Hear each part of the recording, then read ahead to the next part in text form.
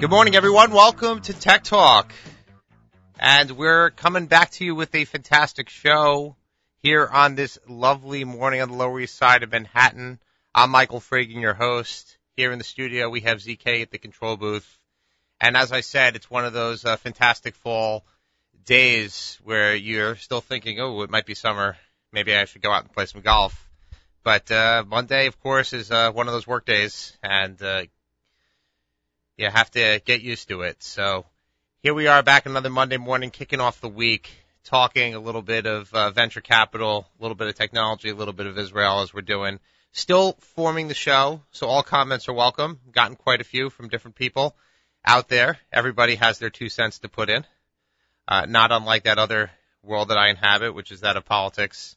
Everybody has an opinion. But we have a actually fantastic show coming up on the intersection of venture capital, investing, finance, technology, and as well as Israel, and coming to you in two parts. And our first guest is on the line, and he is Bruce Taragin.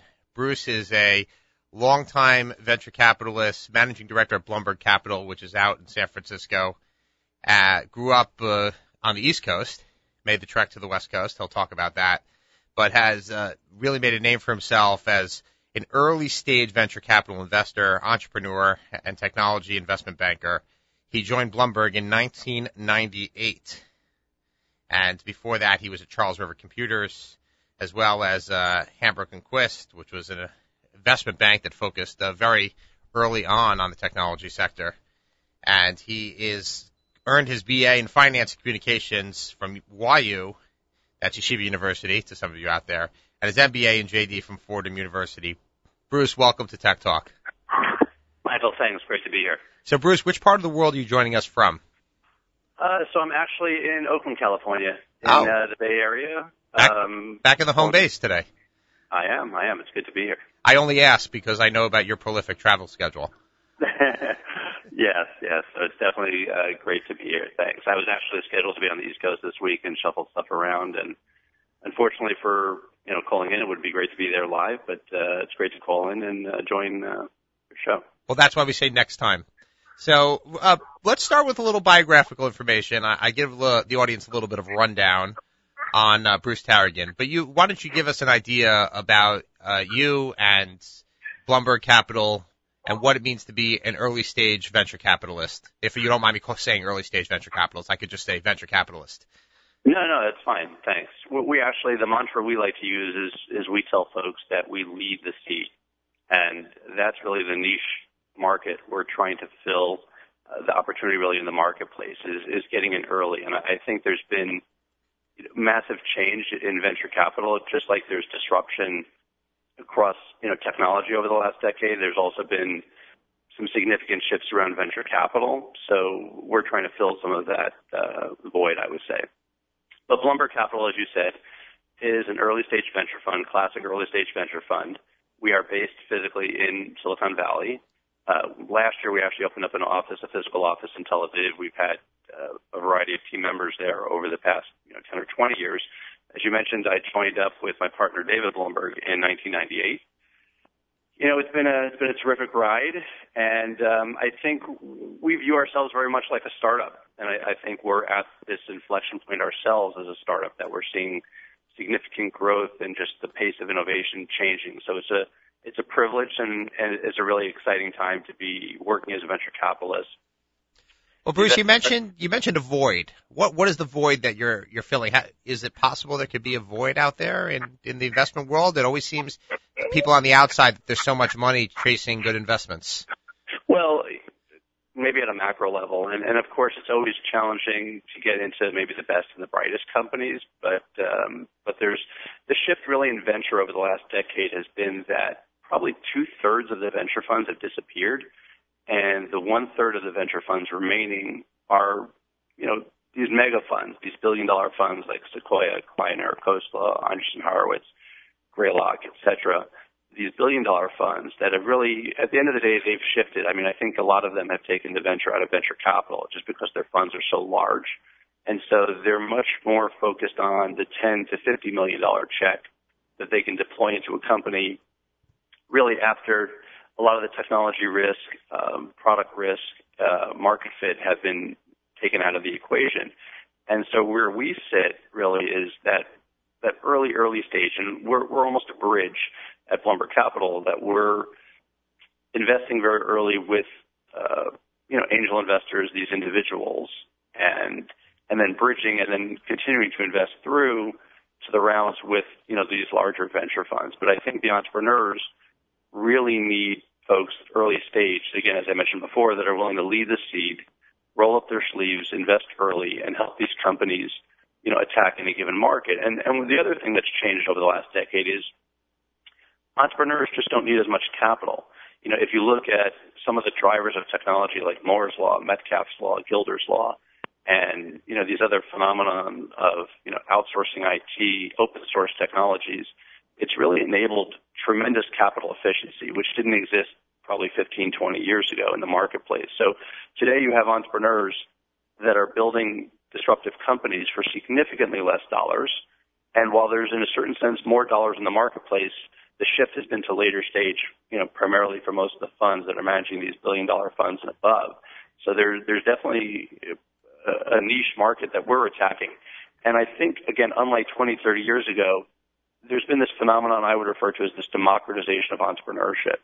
So today, entrepreneurs are not just going on to Sand Hill Road for funding, but whether it's the Mid-Atlantic region, and New York has become an exciting hub that's, really missing, in my opinion, a market leader. You don't have Sand Hill Road in New York. Israel, I think, has gone through a lot of change as well. A number of the venture funds there have gone away, and who's actually actively investing, in entrepreneurship, and of course here in Silicon Valley. So we think that there's this opportunity, and there's been globalization. So, we've been investing in companies now, that are based out of Canada, obviously U.S. and Israel. We've been over to, Asia, Japan, Singapore is a technology hub. Germany, Berlin in particular has been a big hub of technology innovation, across the European marketplace. So there's been this democratization of entrepreneurship. So it's a really exciting time to, look at some, investment opportunities and deploy capital. How do you spend your day? Or your day must be pretty exciting, I guess. That would be the best comment. It's 7 a.m. Here on the West Coast, so this is a good start to the day. And, and today's probably pretty typical. And you're probably grounded because of the train strike, right? You can't get from Oakland to San Francisco, right? Yeah, right now. The BART strike. Fortunately, it's just takes a little longer, but it hasn't been completely devastating. But definitely unfortunate, and I think it's impacting my kids getting to school more than it is impacting me getting to work. But I would say our typical day is I think a little bit later this morning I'm meeting with one of our companies that's in from Israel, and they're going on a roadshow to raise their next round of funding. So it's meeting with them, helping them, put together that presentation, meeting with the right folks. Any given day, we're probably meeting with a handful of companies, investment opportunities that we're looking at. Later this week, friends of ours are speaking at a conference. Denton's is hosting later on this week out in Silicon Valley. A friend of mine, David Pappy, is partner there. We've done a lot of work with their firm. They're hosting a big technology, media, telecommunications conference that last year and the year before had some really phenomenal turnout. So it's an amazing sort of virtuous ecosystem of folks that we find ourselves surrounded by. Later on in the afternoon, there's a few companies actually coming from Israel that are presenting to us. We typically, on a weekly basis as a team, my partnership, we review. And typically in venture, Monday morning is the partner meeting. We actually do ours on Tuesday mornings, just to be a little bit contrarian. But we sit down and typically review, deal flow, companies that we're evaluating. We review companies that are in the portfolio across a couple of funds, and see what we need to do and prioritize efforts there. So that's a pretty typical day. And actually, it's interesting. I was invited to speak in Portugal, in Lisbon, and was over there last year. And they're actually trying to really replicate what folks have done in Israel. And they have really interesting ecosystem there as well. Some great universities, government funding, matching programs to promote entrepreneurship. And I would say they're probably at least 10, maybe 15 years behind Israel, but they're trying to create that type of ecosystem there. So I'm actually speaking to a bunch of entrepreneurs on Google Hangout that are over in Portugal because I just couldn't make the trip over this year. So that's, later today as well. Things of that nature. So it's always a full, exciting day, and it's great. I mean, it's really interesting. And because we work in so many different time zones, it tends to be, a long day as well, obviously starting early and sometimes going quite late. How do you structure the buckets of your function, sourcing deals, the actual transaction, and getting a deal done, and then I guess the third part is managing, on an ongoing basis, the companies themselves that you maintain an active role in. How from your personal, professional, or even the firm's perspective, how do you manage those different functions as far as splitting your time? Sure. So it's a great question, Mike. And, probably one part of the equation that you didn't include is, all of that only happens if you have dollars under management. And so fundraising, I was going to get to that as another question, but I guess that all comes first, right? Yeah, at the end of the day, I mean, clearly if, you don't have capital, then, it's tough to start investing. So, we've spent a fair amount of time, David Blumberg and I, over the years, obviously raising funds and investing capital. At this point, we have about $400 million of assets under management. We're currently investing out of Blumberg Capital 3. We actually haven't announced it yet, but Fund 3 was incredibly oversubscribed and will end up being about a $150 million fund. So we're very Congratulations. Thank you. We're appreciative and excited about that. And we've already made about 10 investments out of the new fund. And then, as you mentioned, it's really all about trying to source proprietary deal flow, negotiating, structuring transactions, and then I would say really our job just starts, post-investment the day after. It's, we're getting in really early into these companies that we're investing in. So it's usually 3 entrepreneurs that are incredibly smart, trying to attack a given white space. And these are entrepreneurs that are, coming out of MIT, IIT, Harvard, Stanford, the Technion, and, ex-PayPal, Google type of folks that have, really brilliant entrepreneurs looking to disrupt any given market. We try to get in early, meaning pre-revenue, pre-product, and help them launch. And I would say most of the entrepreneurs that we're funding are technically geniuses and brilliant. And hopefully where we try to help and not mess things up are really assist them with sales, marketing, business development, those types of skills, which is what we typically bring to the table. And we try to accelerate the sales cycle and the growth and the maturation of those companies. And we spend a lot of our time. I mean, that's, typically on our team we'll have a board member and a board observer. And, I'm probably on touching and talking to either by a phone or email or board meeting most of our companies on a weekly, biweekly basis. So it's very frequent interaction with the objective of, again, trying to really help them get into any given market. So, and probably the best example of that is what we've done as a firm is we've established something called a CIO and a CMO council. These are chief information officers, chief marketing officers that we spend an incredible amount of time with. So later this month, I'm in New York for our CIO council, where we typically have 10 or 15 of our CIOs that are in a room over lunch, and we, listen to and meet with either an existing portfolio company or a prospective investment. And the entrepreneurs will typically present for a few minutes, and then we'll hit the pause button and go around the room of CIOs and ask them, if we build this, would you buy it? How much would you pay? Is this a nice to have? Is this a must have? Things of that nature. Similarly with CMOs, chief marketing officers, for our companies that are across the social, mobile, and digital spectrum. And getting access for our entrepreneurs very early on, getting them access to, the CIOs and the CMOs from, IBM, Thomson Reuters, UBS, Credit Suisse, ESPN.com, group thought leadership from some of the biggest agencies in the world and the biggest brands. That's proven to be really invaluable access that we try to provide. And I spoke last week. There was a whole collection of about 50 brands out in the Valley, trying to understand some innovation in areas of technology innovation, and having the opportunity where I spoke to them and shared with them a number of and actually had one of our companies featured that presented to them. So getting our portfolio companies access. So that's a lot of it. And then invariably, the next stage of the life cycle is typically, helping them work through capitalization and then ultimately, hopefully, a positive exit. And, we just, about 2 months ago, we were seed investors in a Canadian company called Hootsuite in the social media space.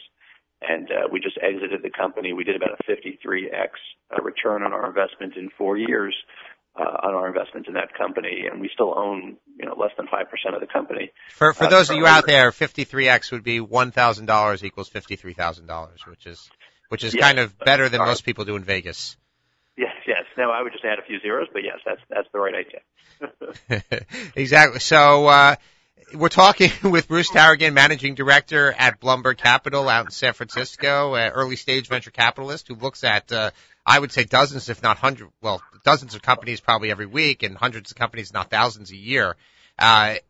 Bruce, tell us a little bit about the ratio that they say, I guess, and I'm sure I've read this multiple places. It might have changed over time, but only one out of every 60 startups is successful. And then I think out of that, a lot of venture capital firms have a ratio of, 1 out of every 10 or 1 out of every 20 kind of makes it, and the rest of them are you're playing a law of averages. Is that something that still exists, or are investors like yourself more sophisticated these days? Yeah, it's a great question. So just to get to your earlier point, we typically, my firm looks at probably 3,000 to 5,000 companies a year, and we'll invest in approximately 10 or 15 new companies every year. So we're probably investing in one new company every 3-4 weeks. And then there's follow-on financings for existing portfolio companies as well. And you're right. I think we've been quite fortunate as a firm, and I can tell you on our last fund, we seeded approximately 44 companies. We've only shut down one to date, and we've sold 8 or 9. Again, one of them returned most of our prior fund. And we probably have right now between 5 or 10 companies in that fund that are tracking to do, sub $100 million in revenue, but significant growth.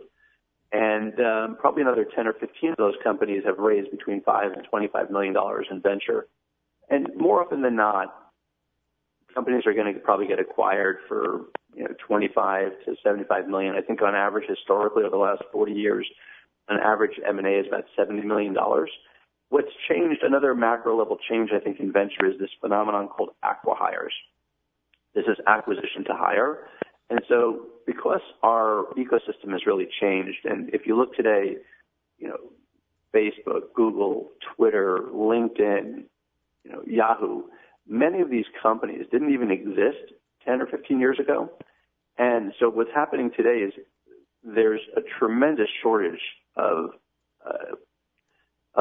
engineering resource. There's probably, on average, in North America, there's about 60,000 engineers graduating a year, but there's demand for about 125,000 engineering grads to work across technology. And so they have this phenomenon called acqui-hires, where even when we quote-unquote fail, we're very fortunate and usually positioned to sell our company to one of the companies I mentioned. And typically they pay $1 to $2 million a head, an engineering head for those companies. So because we get in so early and we're very capital efficient, meaning companies just don't need as much money as they did 10, 15 years ago, and we're reasonably price disciplined, so we're getting in at a pretty good price point.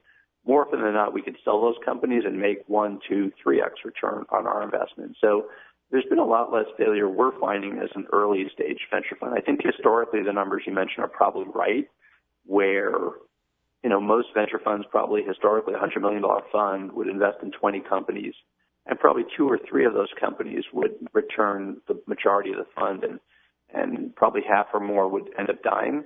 So that's changed. It's definitely changed for us. I think we've been a little bit lucky, a little bit smart, and it's definitely changed across the ecosystem as well. Does that make sense? Yeah, absolutely. Let's talk for a second about Israel, right? You spend a lot of time over there. You have an Israel office, Tel Aviv office, and we like to focus a lot on this show on Israeli technology and what's coming out of Israel. So what's been your experience over the last 20 years about the changes and improvements as well as trends coming out of Israel, and what do you see as far as companies are concerned?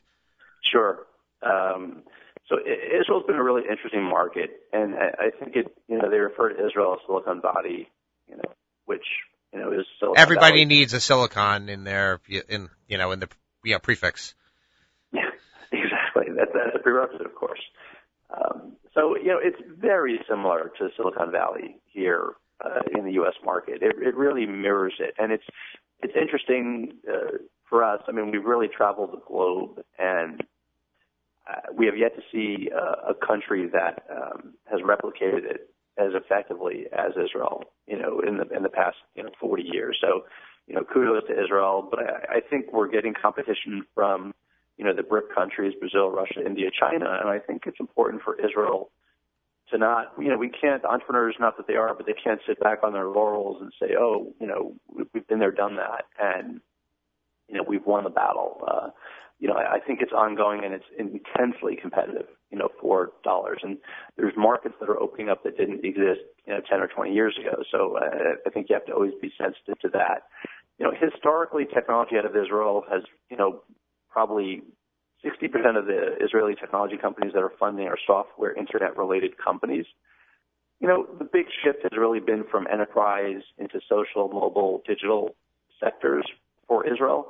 I found probably about 10 or 15 years ago, I think there was a little bit of a hiccup, in my opinion, where some of the entrepreneurs had to really take a little bit to learn and understand the difference in investing in, classic enterprise software that you sold to financial services, insurance, healthcare, versus today many companies that are focused on more consumer internet. So I found that it's a little bit challenging, I think, being in Israel because you're so far away from the actual market.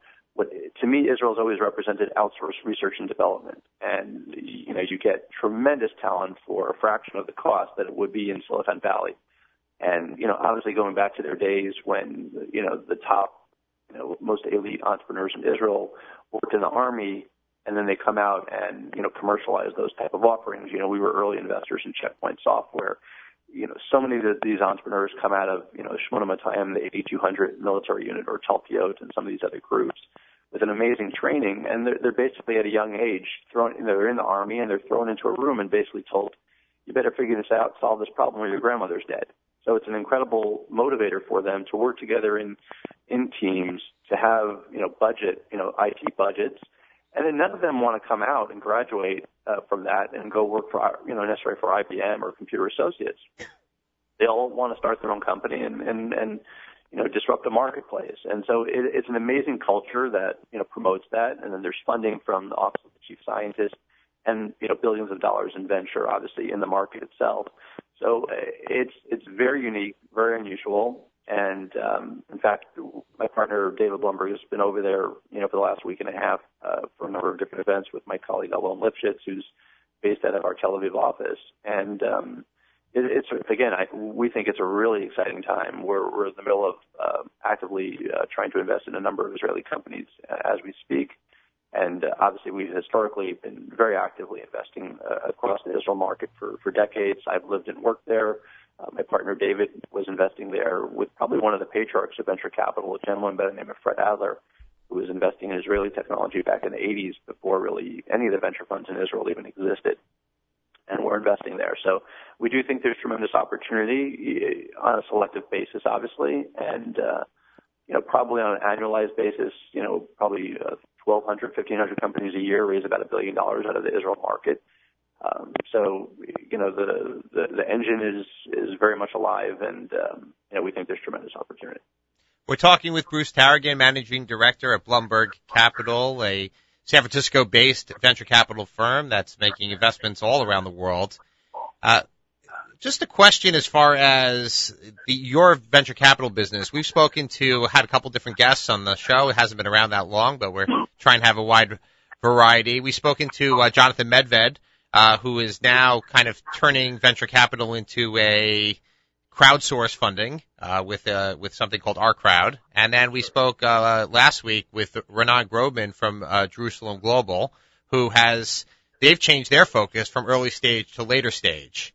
And maybe you can comment for a second on how you guys have kind of stayed focused on that early stage, on the sweet spot that you're in, and maybe why different venture firms are changing the way they're doing business?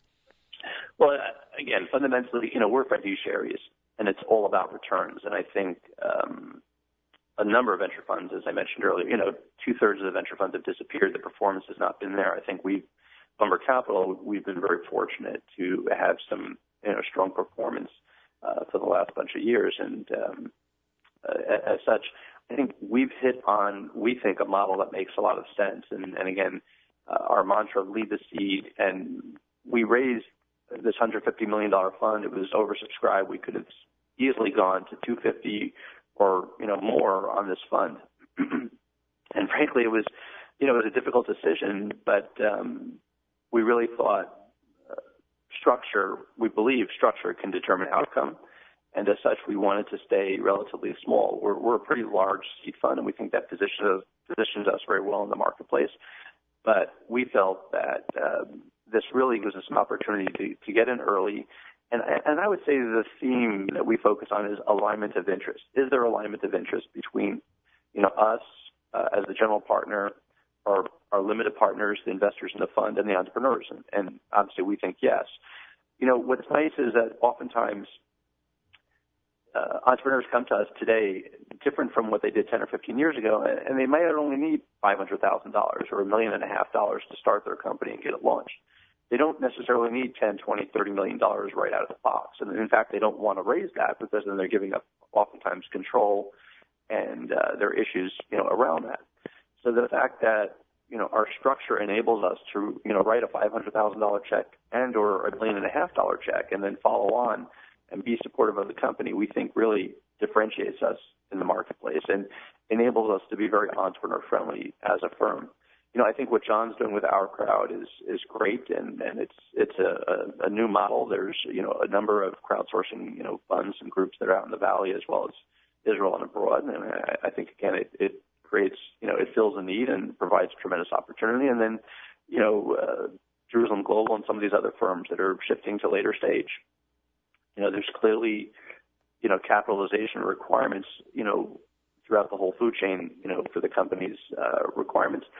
To me, it seems a little bit more challenging if you're a late-stage fund in Israel, necessarily finding maybe the best and the brightest, because you're not getting access to the U.S. deal flow, and then you're also challenged in terms of once a company sort of leaves the Israel market and is more mature, presumably they're coming to the U.S. market, to the European markets to raise capital. So, maybe you're up against that, so maybe a little bit more competitive in that sense to compete with some of the bigger brands that are late stage as well. But clearly there's a need, for companies to get, funding. So I think it's great that, again, we're finding ourselves in this very virtuous ecosystem of entrepreneurship and investors.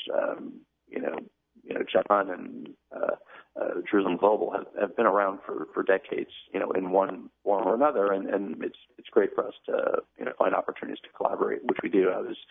John was in our offices probably a year or two ago chatting, and met with some of his team a few months ago when they were out as well. So it's very collaborative. I would call it competition. I think there's opportunity for us to invest, for sure. Well, let's say, I guess a lot of capital will grease the wheels of the entire economy and the entire ecosystem. Let's get to that fun part of the conversation. What companies are you that you've invested in right now that you're most excited about? Obviously, not everything is going to return the 53x of Hootsuite with with that type of investment, but there are all kinds of things on the horizon that you're obviously very excited about. Sure. So, there's actually this really interesting report, I think it was put out by McKinsey, which talks about really the future of innovation. And I would say at a macro level, we're focused on we're investing in the digitization of the services economy. Probably 65 to 70% of the U.S. economy, and for that matter, the global economy, are services industry. Greenspan, they used to ask Greenspan, where's productivity coming from? And it's really the infusion of technology into these mundane, esoteric businesses across different spheres, HR, financial services, et cetera. That's primarily where, we as a firm are investing in this digitization of the services economy. The trend of really offline to online, and today obviously to mobile. I mean, this ubiquity of mobile devices, the proliferation of the smartphone, where 1 million devices are being activated daily. It's just really disrupting business models, how consumers are effectively, interacting and digesting, new opportunities. So at a macro level, it's that. Another area I would refer to is the Internet of Things, and it's a $1 trillion market, and it's machine-to-machine communication. So if you think about, Nike's Fitbands, for example, the data that we're going to find across these different, spheres and devices, whether it's, working on, traffic, highways, hospitals, your home, everything being sort of internet enabled and communicating to one another. And so the ability to do analysis around that, topic of big data, as they refer to it, but this Internet of Things is a really exciting market. We've, again, as I mentioned, Hootsuite was a great seed investment for us, and we're thrilled to still be, shareholders in the company and expect, tremendous things from them going forward. This whole trend of, Twitter, Facebook, LinkedIn, of social media and communication, we really jumped on that early and saw that as a tremendous opportunity. We're investors in a company that started out out of Israel called Credorax. Their payment platform.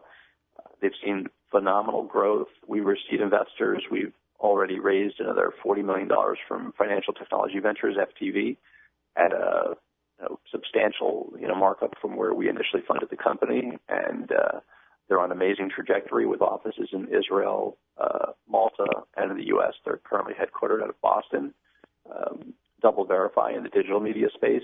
That's really providing this online ad verification, based out of Israel originally as well. There's another U.S.-based company that's experiencing phenomenal growth called Nutanix. It's a team out of Google that we were seed investors in. They've raised under $100 million at this point, but are seeing phenomenal growth globally, where they've basically combined compute and storage within your storage infrastructure. And if you think for a moment about 10 or 15 years ago, you were probably saving a Word document. Maybe 5 years ago, you were saving a picture, and today everything's video. And the proliferation of video, the ability to, again, retrieve, deduplicate, and archive, and search, all that data. So that's sort of the space that Nutanix sits in. So we think there's going to be a lot of innovation still around cloud computing, storage, primary and secondary storage, areas like that. So there's tremendous innovation continuing on, and we're excited to be in the marketplace investing. Fantastic. Bruce Taragin, Managing Director at Blumberg Capital, early stage venture capitalist, and certainly a fascinating discussion of what's exciting at both here and in Israel, and what's exciting out there on the front of new technologies out there. Bruce, thanks for joining us. We hope to have you again in the very near future. Michael, thanks very much. It's great to be here, and happy to join. And congratulations on being oversubscribed in that new fund. I guess that's something, as you well mentioned before, it's something that every venture capitalist, I guess that's kind of the currency of appreciation, the currency of success, is being oversubscribed. Thanks. No, it's great. It's great. Thanks for having me. Fantastic. This is Tech Talk on the Nachum Segal Network, NachumSegal.com, and we are sponsored by Adorama Camera, Adorama.com. We encourage you to visit Adorama and make that your source for all things electronics, camera, and the like. And for the second half of the show, we're going to do something we haven't done before, which is actually talk about a book and talk to the author of a book. And I know there's another show on this network that does that, but I read a book recently that I was so intrigued by that I really had to have the author on. So I want to welcome Molly Knight Raskin, who we have on the line, who wrote a biography of Danny Lewin. And Danny Lewin might not be a household name to much of the audience out there, but I will tell you, having read the great majority of this book, I did not cover actually every single chapter, but he certainly should be. Certainly when it comes to technology, certainly when it comes to the Jewish community, Danny Lewin was an extraordinary individual, and we're going to talk a little bit to Molly about his life and, the book and putting together the book and, how she became intrigued by Danny Lewin. Molly, welcome to Tech Talk. Oh, Michael, thanks so much. It's a pleasure to be here. So you wrote this book, and Danny Lewin, I guess, to put it in context, was just everything this guy touched. There was nothing that he couldn't do, and his life was tragically cut short as the first victim of 9/11. Yes, that's right. It was interesting when I first started. When I first learned about the story and first started reporting and interviewing people, it really did seem that way to me that, almost that Danny was superhuman. And of course, being, trained as a journalist and trained in skepticism, I kind of set out to disabuse myself of the idea that, everything he touched turned to gold. But, as it happened, this really was the case, although, in the book I explain that, he also worked incredibly hard to make things happen. So he had his fair share of rejections and challenges, but he just didn't let them stop him. How did you come to finding Danny Lewin? Was it 9/11? Was it something about Akamai? Was it something about his transition from Israel to the U.S., MIT? What prompted you to write this book? Well, it was really a combination of things. I mean, I've been covering, a lot of remarkable stories in my career as a journalist, and I'd always wanted to write a book. I just really never found a topic that, energized me and engaged me enough to really, take time off from the job and write. And when I first heard about Danny's story, at first, of course, like most people, it was the fact that he was almost certainly the first victim of 9/11 and fought back on that flight heroically that really intrigued me, because I had been in New York on September 11th and I had reported and covered a lot of stories that year, and I couldn't believe I'd never heard of him, just given what we know of what happened on that flight. But then it was, that alone was interesting to me. But then once I really learned of the story of this young man who in such a short time really changed the face of technology, and embodied this incredible, Israeli spirit of innovation, despite the fact that he was born in Denver and raised in Colorado, fascinated me. And so that element of kind of what Israel did for his character also really was amazing to me, and I wanted to explore that. So just drill a little bit deeper. Give us the quick biographical sketch, if you can, of Danny Lewin. Sure. Danny was born in 1970. He was born in Denver, Colorado, as I mentioned. His parents were both doctors, family of 3 boys, very tightly knit family, attended a Reform synagogue outside of Denver in their suburban neighborhood. And when Danny was a teenager, his father, who was a psychiatrist, but also is very philosophical and writes poetry and was interested in exploring different religions and values and works of literature, really fell in love with the values of Zionism and decided that he felt it would be best for his family to make Aliyah and move to Israel. And, as you probably know, and maybe many of your listeners do, that was an unusual choice for a family with 3 teenage boys. They didn't have any family in Israel. They didn't speak Hebrew. And it was not a popular decision among the rest of the family.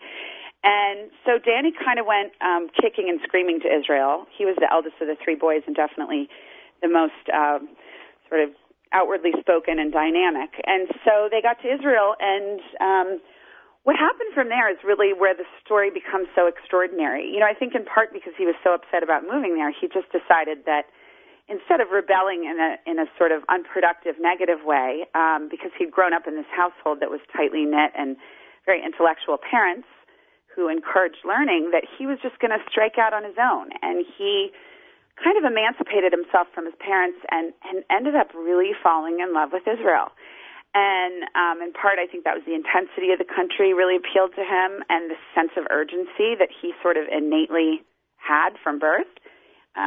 So he went on to sort of sail through high school, And then at age 18, he decided that he would join the IDF, part of compulsory service, and he considered himself Israeli by this point. It was only a couple years later, and his Hebrew was still a little broken.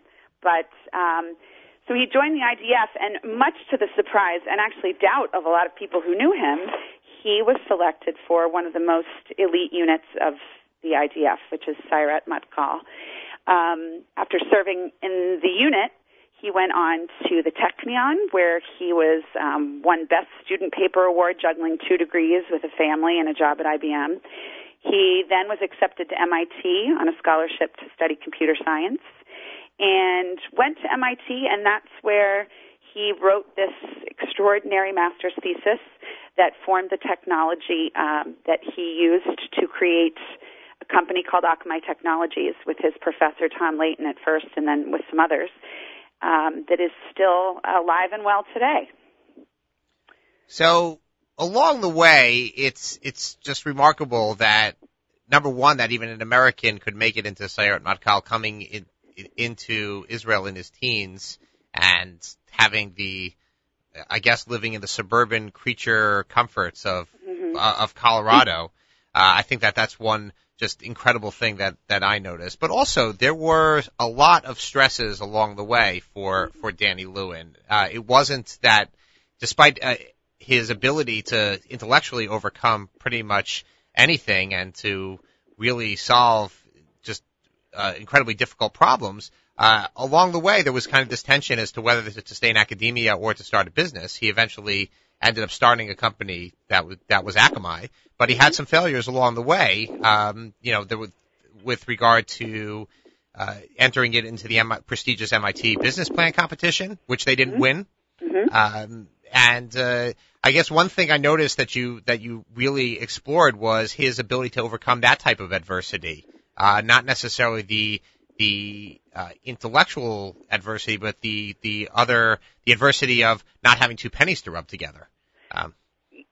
Yeah, I mean that's really when you write about somebody's life, you have to find these things that are extraordinary to you, and you have to sort of seek to explain them. And that, I think, is truly the most extraordinary thing about Danny Lewin as a person. You're absolutely right. I mean, while we talked about how everything he touched turned to gold, he was human, and he had failings, just like all of us do.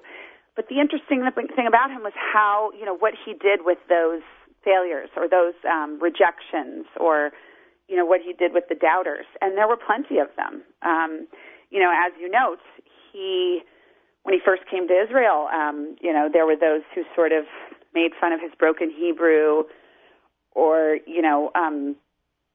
sort of maybe doubted his ability to do well at school. He proved everybody wrong. And Sayeret Matkal was another example of that. I mean, you're absolutely right. It's completely extraordinary for someone who's American-born, grew up in the States, had absolutely no ties to the IDF. That was a unit that was hand-selected until the 80s, or early 90s. And for him to and he set out with these goals. So he'd say to people, this is what I'm going to do.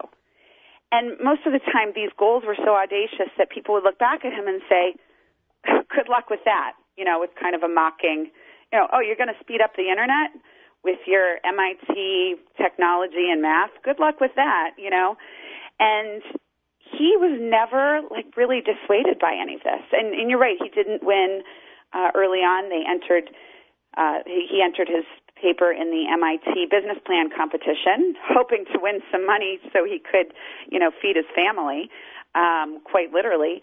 And they didn't win. They didn't even win. They weren't even in the top 3 or 4. And, when he first submitted his paper, his master's thesis that became Akamai Technologies, to an academic conference early on, it was rejected. And the reply said something like, while this is very interesting, we don't think it has any practical application. A lot of us, I think, would be really discouraged by that. He just didn't seem to be. And the same was true for early on when he was out pitching Akamai's technology to these huge corporations and companies that, very easily scoffed. I mean, he had to be literally physically escorted away from a couple of them. He was so persistent. So I think that persistence and belief in himself and his own abilities was intriguing and unusual. We're talking to Molly Knight Raskin. Is it Molly Knight Raskin or Molly Correct. Raskin? Yep. Okay. I mean, either's fine. Well, either one is fine. Yeah. The author of No Better Time, The Brief and Remarkable Life of Danny Lewin. And why did you name the book No Better Time? That's a great question. Well, when I thought about so Danny had this incredible life that for example, when you asked me to sum it up, it's difficult because he succeeded in all these different arenas and he lived so fully, both in the United States and in Israel. And there was the academic success and the business success. But the one theme that kind of ran throughout, or that runs strongly throughout the narrative arc of his life is time. And by that I mean that it's, to me, again, the most unusual aspect of his story is this idea that at such a young age, he seemed to have this sense of urgency that is, again, unusual for young people. This sense that our time is short. And he very much wanted to squeeze every second out of every minute, out of every hour. And he didn't sleep much. He didn't really relax very often.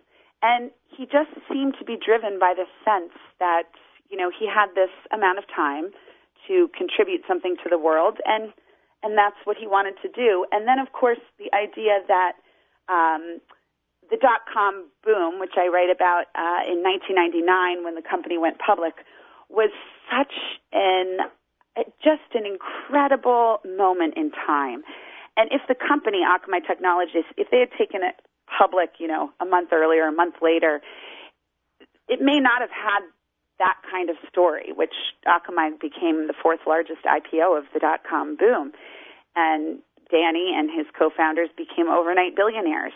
But it was that moment in time, it was so fleeting, but he seized it, and that's, and then, of course, the technology that he created, in some ways, cheated time. Akamai's, the goal of the company or its mission is to basically speed up the Internet and to allow companies to move content faster than the Internet normally allows. And so that idea of time, he just wanted to speed up everything in life, which is really fascinating to me. So one thing I noticed out there was his ability to, and I think you're mentioning this, to convince other people who were working with them to kind of join him, even people who were his professors, right? His mentor at MIT joined the company, and that gentleman had been an academic and kind of uninterested in commercialization, and he had this force about him that really kind of said to everybody, join me, which is this, or follow me, which I guess in legend that's the kind of the rallying cry of the Israeli army officer, and that the Israeli army says is acharai in Hebrew, right? Everything is after me. Is that? I mean, it's hard to, I guess, to put in words specifically what you glean from the book is to kind of see this incredible Israeli spirit, even though he grew up in America for most of his teenage years before he went to the army. He was only in Israel for 2 or 3 years before he ended up going to the army. And the other thing I think that's just second comment from that maybe you would understand better was the fact that and this was actually mentioned by our previous guest, Bruce Taragin, who's a venture capitalist, is this ability of Israeli entrepreneurs who particularly those who graduate from the technical units of the army, to go put in a room and solve a problem, because if you don't solve this problem, your family is going to die. Mm-hmm. And that kind of resonated so much with regard to Danny Lewin that it just seemed that, okay, I'm gonna fix it because I have to. Yeah, I mean, there is no doubt to me that Danny's experience in Israel in the late 80s and early 90s, and his service in the army, he brought that with him to the world of business and venture capital and entrepreneurial, spirit in Cambridge at the time. And that definitely, that Israeli spirit of urgency, of kind of a, no messing around attitude really, I think, allowed him to, there were a lot of smart folks in Cambridge at that time coming up with a lot of great ideas for the Internet. And the fact is, not all of them succeeded. Very few succeeded in the way that Akamai Technologies did. And I think that's because he did, one person sort of described him as, in the boardroom or in the control center of Akamai, he was like an Israeli tank commander. And, it was, right, we have to get this done. When people would call and they would ask questions like, could you get this done for our company in the next 3 days? And Danny would put the phone down, hold the receiver for a second, get right back on without talking to anybody and say, yes, absolutely, sir, we can definitely do that. Absolutely, ma'am, we can definitely do that. And people around him would be going, oh, my gosh, no, we can't. Oh, my gosh, we cannot do that. There's no way. He would promise things that other people thought were completely impossible. But you're right. I mean, he did that because he really thrived and became an adult in an environment in which if you didn't make that decision or you didn't do it or you wasted any moment, you could put you or your family's life in danger. And so, I think very few people could turn him away. And that is, the incredible part of the business side of the story is that people would describe to me meeting him and listening and learning about this technology that was so complex. They understood the basic point, which is we're going to speed up your Internet and we're going to allow you to deliver your content quickly, efficiently, and without any service failure. But they didn't understand the math behind it. But what they understood was when he was in the room explaining this stuff to us with his incredible sense of urgency and his excitement and his animation, we didn't know what it was, but we knew we had to have it. And, we're talking about people who wrote big checks, who said, okay, here's my money. Go do with it whatever you're going to do because I think this guy is going to be big. And those are people who only met him, once or twice, and he wasn't even 30 yet. So yeah, I think he loomed larger than life in so many ways, and a lot of that I do think came from his love and experience in the IDF. One thing I'm reminded of with regard to this specific character trait is with regard to Walter Isaacson's biography of Steve Jobs, who talks about how Steve Jobs kind of bended reality to his own in a different way and coming from a different path, but both of them had this kind of personality force to say, we're going to achieve the impossible, and everybody else say, well, it can't be done. And he says, well, you're just going to do it, and that's it. Which of course it can be dangerous for business sometimes, and sometimes it can be wildly successful. Yeah, it's that's a really interesting comparison. There was in a sense, I think for people around him, there was that feeling of bending of reality. I mean, no, we cannot create this many servers, or we cannot, get your business up and running on Akamai in the next 10 hours. We can't do it. And he would say yes without hesitation. And there's no doubt but that frustrated people around him. That's the flip side to that as a business strategy. But, people around him would get very tired. They would, there was times when they thought he was being irrational and unfair. We can't do this. That means we can't sleep for the next 2 nights. Or, things that anybody who works hard but still kind of sees things a different way might reasonably suggest, which is, I'm not going to be here for the next 3 days trying to figure out this problem. It seems to me unsolvable anyway. But the real difference, I would say, between Danny Lewin and any other CEO, Jobs included, but who did sort of distort reality and push his people beyond what anybody thought was possible, is that he, while he did tick people off, he didn't, if people around him weren't sort of on board, he would definitely just go off and do it himself. He didn't really have much, he had a pretty charismatic personality and a temper sometimes, but not in the way in which he would distort reality and then go back and say to people, this is what happened, when it really was not exactly how it happened. It was more a distortion of reality in that he truly believed that they could achieve those things. I don't get a sense of a huge ego from it. Maybe you could talk about that. For somebody who had such an outsized personality and such outsized abilities and such incredible problem-solving skills, I don't know that I would say that he was kind of selfish as opposed to selfless. No, I mean, I think that's absolutely right. I mean, did he have an ego? Absolutely. I mean, when you become a Fortune or Forbes 40 under 40, you've got billions of dollars at such a young age. He had a healthy ego, that's for sure. But ego in terms of narcissism or an inability to self-reflect or that kind of thing, or difficult to deal with. No, and I think that, that was really demonstrated in the fact that, after the IPO, and he was worth billions on paper at that point, that's when I think people really who have egos can get trapped in those, can say, well, look at what I've achieved, and now I'm going to go enjoy it, but I'm going to enjoy it in a way that's not that productive.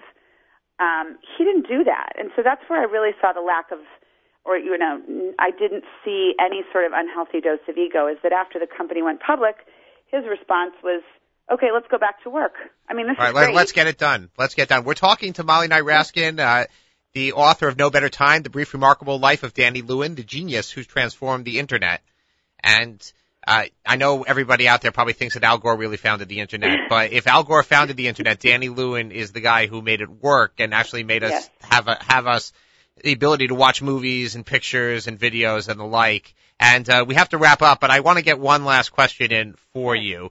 Let's talk about the irony of 9/11. Akamai was having a difficult time pre-9/11, and Danny Lewin is killed on 9/11, and yet seems to be a resurrection of Akamai post 9/11. Yeah, it's a tragic irony, and it's one, as a writer you couldn't make up. It almost seemed too strange to be true, which was that Danny was tragically killed on September 11th, almost certainly the first victim. He was on Flight 11 from Boston's Logan Airport, bound for a business meeting in Los Angeles, and that day that he was tragically murdered on that flight, that very same day, the Internet faced what was its greatest test to date. There were crushes of traffic. Everybody all over the world wanted to find out what was going on that terrible day. And the websites that used Akamai's technology, many of them, Danny had gone and personally pitched to them and said, you need this. Someday you will need this technology, because a crush will happen on this Internet that you've never anticipated. And that day was the day that he was killed. And so, really that's what was beautiful to me about his story and very inspirational, is that he worked so hard to create something that would outlast him. And that's not easy to do. And that day, again, the Internet proved the greatest means of communication, and everything he said about it proved true. And the company survived the dot-com boom crash after losing a lot of its customers, having to totally change its strategy with its stock price at rock bottom, and bounced back to become the massive company that it is today. So truly amazing, and as you said, a tragic irony. Molly Knight Raskin, the author of No Better Time, The Brief Remarkable Life of Danny Lewin, the genius who transformed the Internet. And I will tell everybody out there, read this book. It's both inspirational as well as informative, just with regard to Israel, with regard to technology, and really with a great biography of an extraordinary individual. Molly, thank you for joining us here on Tech Talk.